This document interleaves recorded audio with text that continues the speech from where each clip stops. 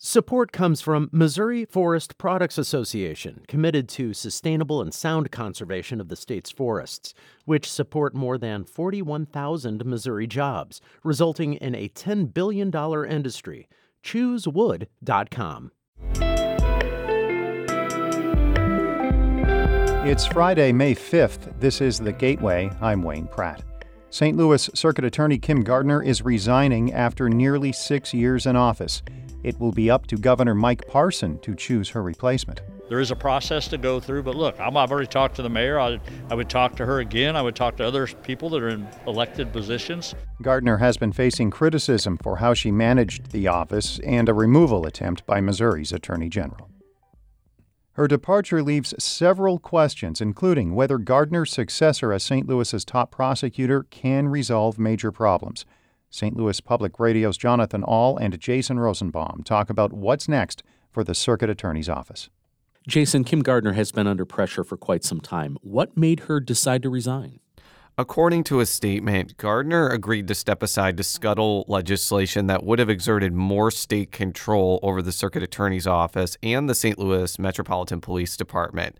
And Senate Minority Leader John Rizzo said that the circuit attorney broached that possibility when he talked with her earlier this week. Yeah, I mean, look, I definitely think that her resignation releases a lot of pressure on the veracity of to do something in regards of state taking over different aspects of public safety in St. Louis, for sure. But let's be clear, that legislation was arguably the least of Gardner's concerns. She was facing a removal attempt from Attorney General Andrew Bailey, staff resignations, and possibly being held in contempt when one of her assistant circuit attorneys didn't show up for a case. There was plenty of evidence that her office was spiraling out of control, and perhaps this arrangement was a good way of extracting something tangible for the city of St. Louis. You mentioned Attorney General Andrew Bailey's efforts to remove her from office. What happens with that now that she's resigning? Bailey put out a statement questioning why Gardner is waiting to resign until June 1st. And he said that the proceeding to oust Gardner will continue, but because the trial was not slated to begin until September, it's pretty unlikely that Bailey will have standing to remove someone who has already departed from office.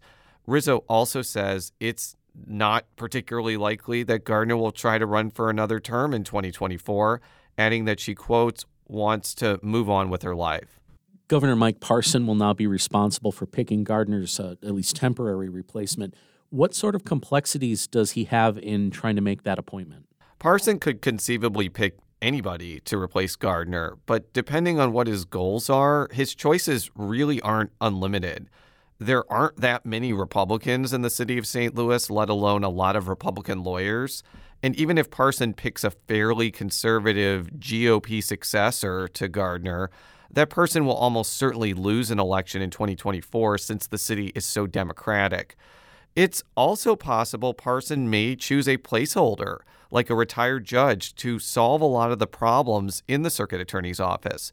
Or Parson could think outside of the box and choose a Democrat, especially since he said he'd work with people like St. Louis Mayor Tashara Jones to pick Gardner's successor. I think I've proven time and time again. I've spent a lot of time in St. Louis trying to work with all the groups in St. Louis, whether it's law enforcement, whether it's civic groups, whoever it may be in this city trying to do. There is a process to go through, but look, I've already talked to the mayor. I would talk to her again. I would talk to other people that are in elected positions. But even when Gardner leaves, it seems like there's a lot of issues still surrounding the circuit attorney's office and trying to get it back to functioning. The staffing issues have been of huge concern to criminal justice advocates because there are so few attorneys left to prosecute cases. Defendants may languish in jail, and arguably it's depriving their right to a speedy trial. Former Deputy Attorney General Joe Danderand said it may be time to ask surrounding prosecuting attorneys to help the city of St. Louis. But there are options there other than to just try to survive and make these people deal with this caseload with such a small number of staff.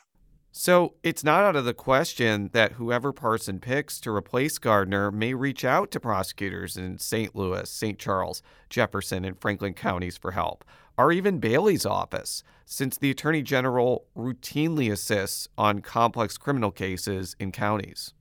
St. Louis Public Radio political correspondent Jason Rosenbaum, thank you. Thank you. In other news, St. Louis's Detention Facilities Oversight Board is calling on city officials to compel the Division of Corrections to provide requested documentation on the City Justice Center. Board members say they have been stonewalled from obtaining use of force data and other information. They say certain members have also been denied entry into the jail. Board Chair Janice Mensah says restrictions have prevented board members from doing their duties. It's a failure on many parts. And not following the ordinance, what we said we were going to do with this partnership. The city's Criminal Justice Coordinating Council says it aims to train the board on jail procedures, and members will need to develop methods to obtain complaints.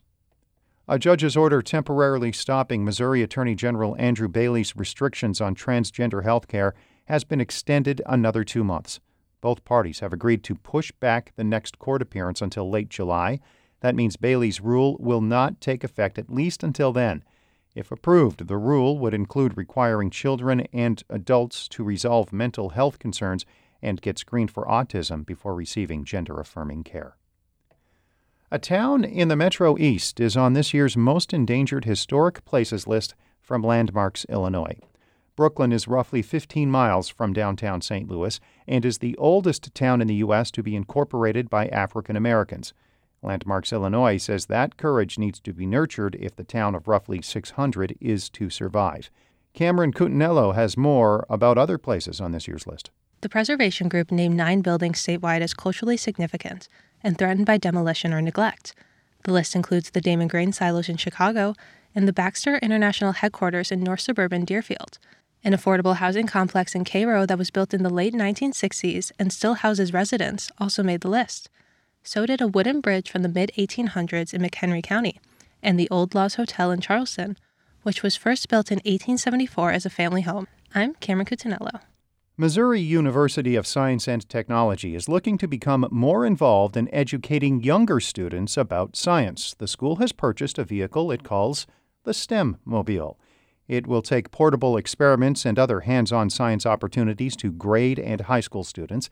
S&T STEM Education Director Courtney Jones says the vehicle will make it possible to reach more children. There's a lot of logistics for schools to come to us, especially schools that are far away. And so what this does for us is be able to have maybe access to the entire school when we go there. The STEM Mobile had a test run yesterday by setting up an inflatable planetarium for children in Rolla.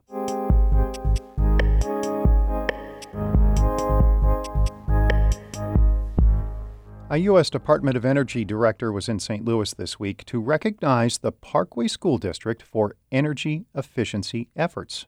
St. Louis Public Radio's Kate Grumke reports. Behind Parkway South High School, students are playing kickball on a sunny day.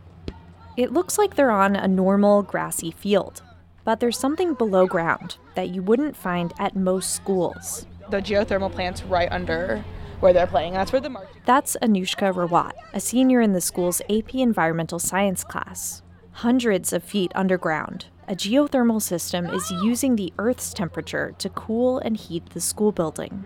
And it's all coming from the heat of the earth and compression systems, which is a really cool opportunity, especially since it's renewable. This system is one of many sustainability efforts in Parkway. The district also has solar panels, LED lights, and even district-wide composting. Altogether, Parkway South is saving more than $100,000 a year in energy costs compared to 2017. All of that is why Maria Vargas is in town. She's director of the Better Buildings Initiative at the U.S. Department of Energy. I'm here to see firsthand what they're doing at this school district that allowed them to be so aggressive and successful in reducing energy waste. K-12 schools are the nation's second largest sector of public infrastructure spending, behind roads and highways.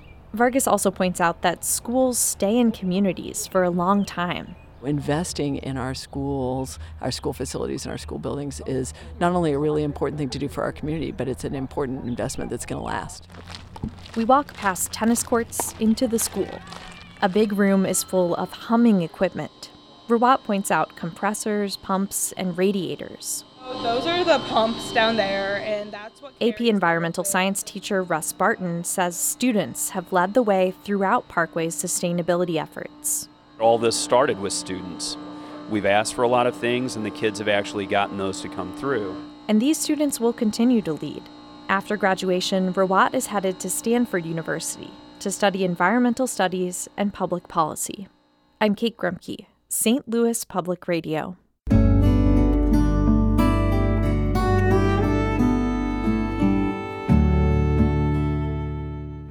A fluorescent music teacher raised money for djembe drums to connect students to African culture. As St. Louis Public Radio's Brittany Cordera reports, the instruments are exposing students to rhythms rooted in Black American music. On the floor of Anthony Griffin's music classroom at Commons Lane Elementary School are tambourines, maracas, frog-shaped guiros, and djembes. The fluorescent music teacher uses the instruments to help his students prepare for their spring recital. Harmony. Go get a tambourine. And then mix it. Carry on. You can get a cowbell. Look at a cowbell. The black thing with the little stick. At the beginning of the school year, Griffin realized he didn't have enough djembes to go around, and a lot of the old drums were in bad condition. So he raised more than $700 on a fundraising platform to buy 10 new ones. I didn't want them to feel like they missed an opportunity to play djembes, which are really, really, really important for rhythm.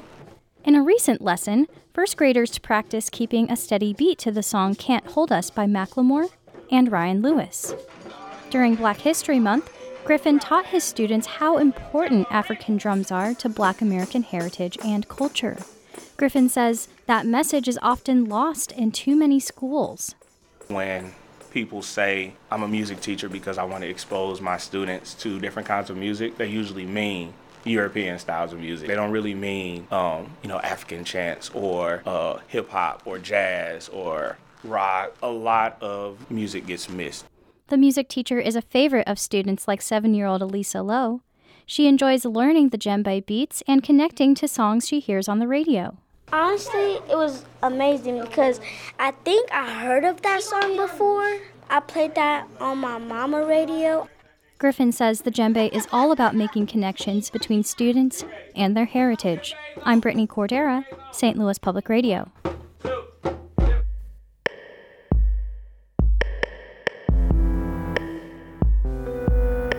Our David Casares edited that report. Brian Moline was the editor on that piece from Kate Grumke. Ashley Lisenby is the news director of St. Louis Public Radio, a listener-supported service of the University of Missouri-St. Louis. Music by Ryan McNeely of Adult Fur. I'm Wayne Pratt.